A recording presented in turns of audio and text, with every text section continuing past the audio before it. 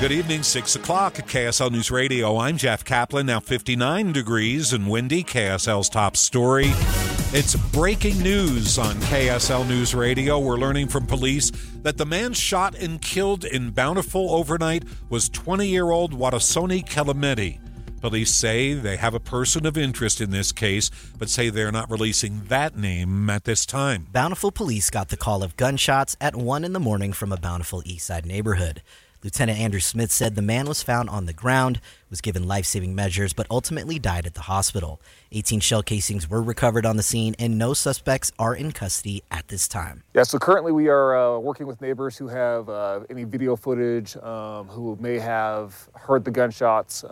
Officers are collecting the witness statements and making contact with each of the homeowners here in the area. Smith urges anyone who may have information to contact Bountiful Police Dispatch. Eric Cabrera, KSL News Radio. Salt Lake City is one step closer to becoming the official host of the 2034 Winter Olympics. We have team coverage beginning with KSL News Radio's Claire Scott. Months of work finally paid off this morning when Salt Lake City officially submitted its bid to host the 2034 Winter Olympic Games. 1, 2, 3.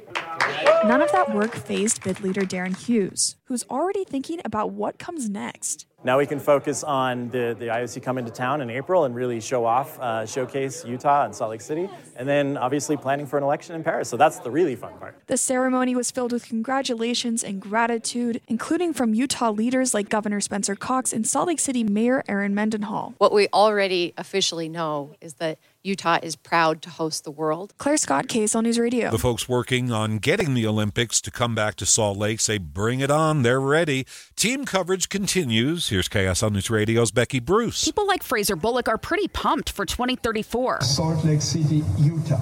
We did it! He's the CEO of the Salt Lake City, Utah Committee for the Games, the guy yelling, "We did it," back when we learned Salt Lake City was the preferred host. He believes the Olympics are just what we need. We all work together. We volunteer together, and the Games have the opportunity to bring that unity.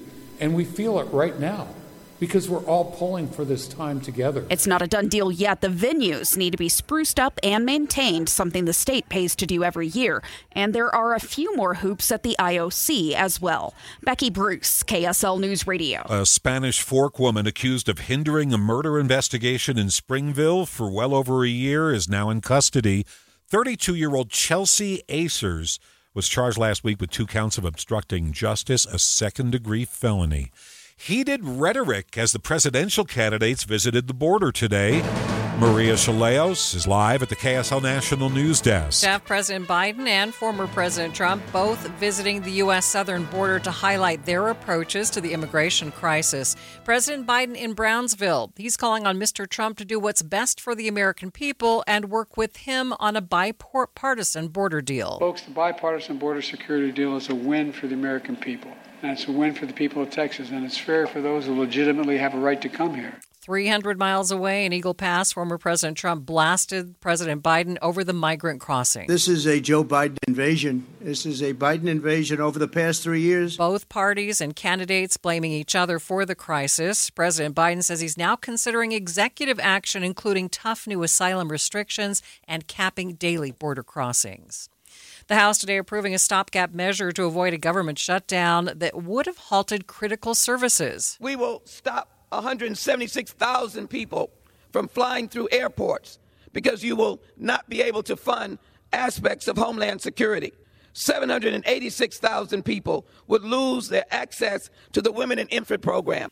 Representative Sheila Jackson Lee urging support before that vote. Now the temporary spending bill is headed to the Senate for approval. Live from the KSL National News Desk, I'm Maria Chaleos, KSL News Radio.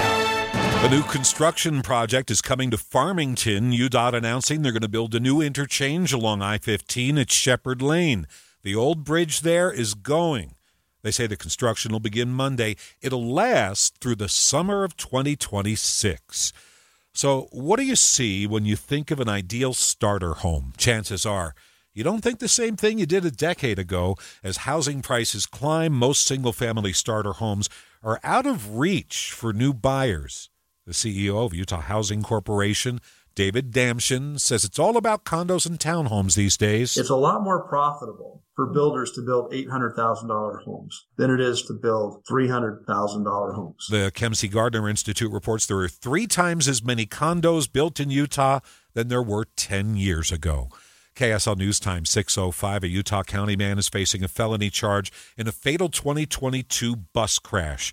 Police say 20-year-old Caden Simmons turned in front of an oncoming bus. The crash killed his passenger. Simmons is charged with negligence resulting in death. There were no injuries aboard the bus. KSL News Time 6:06.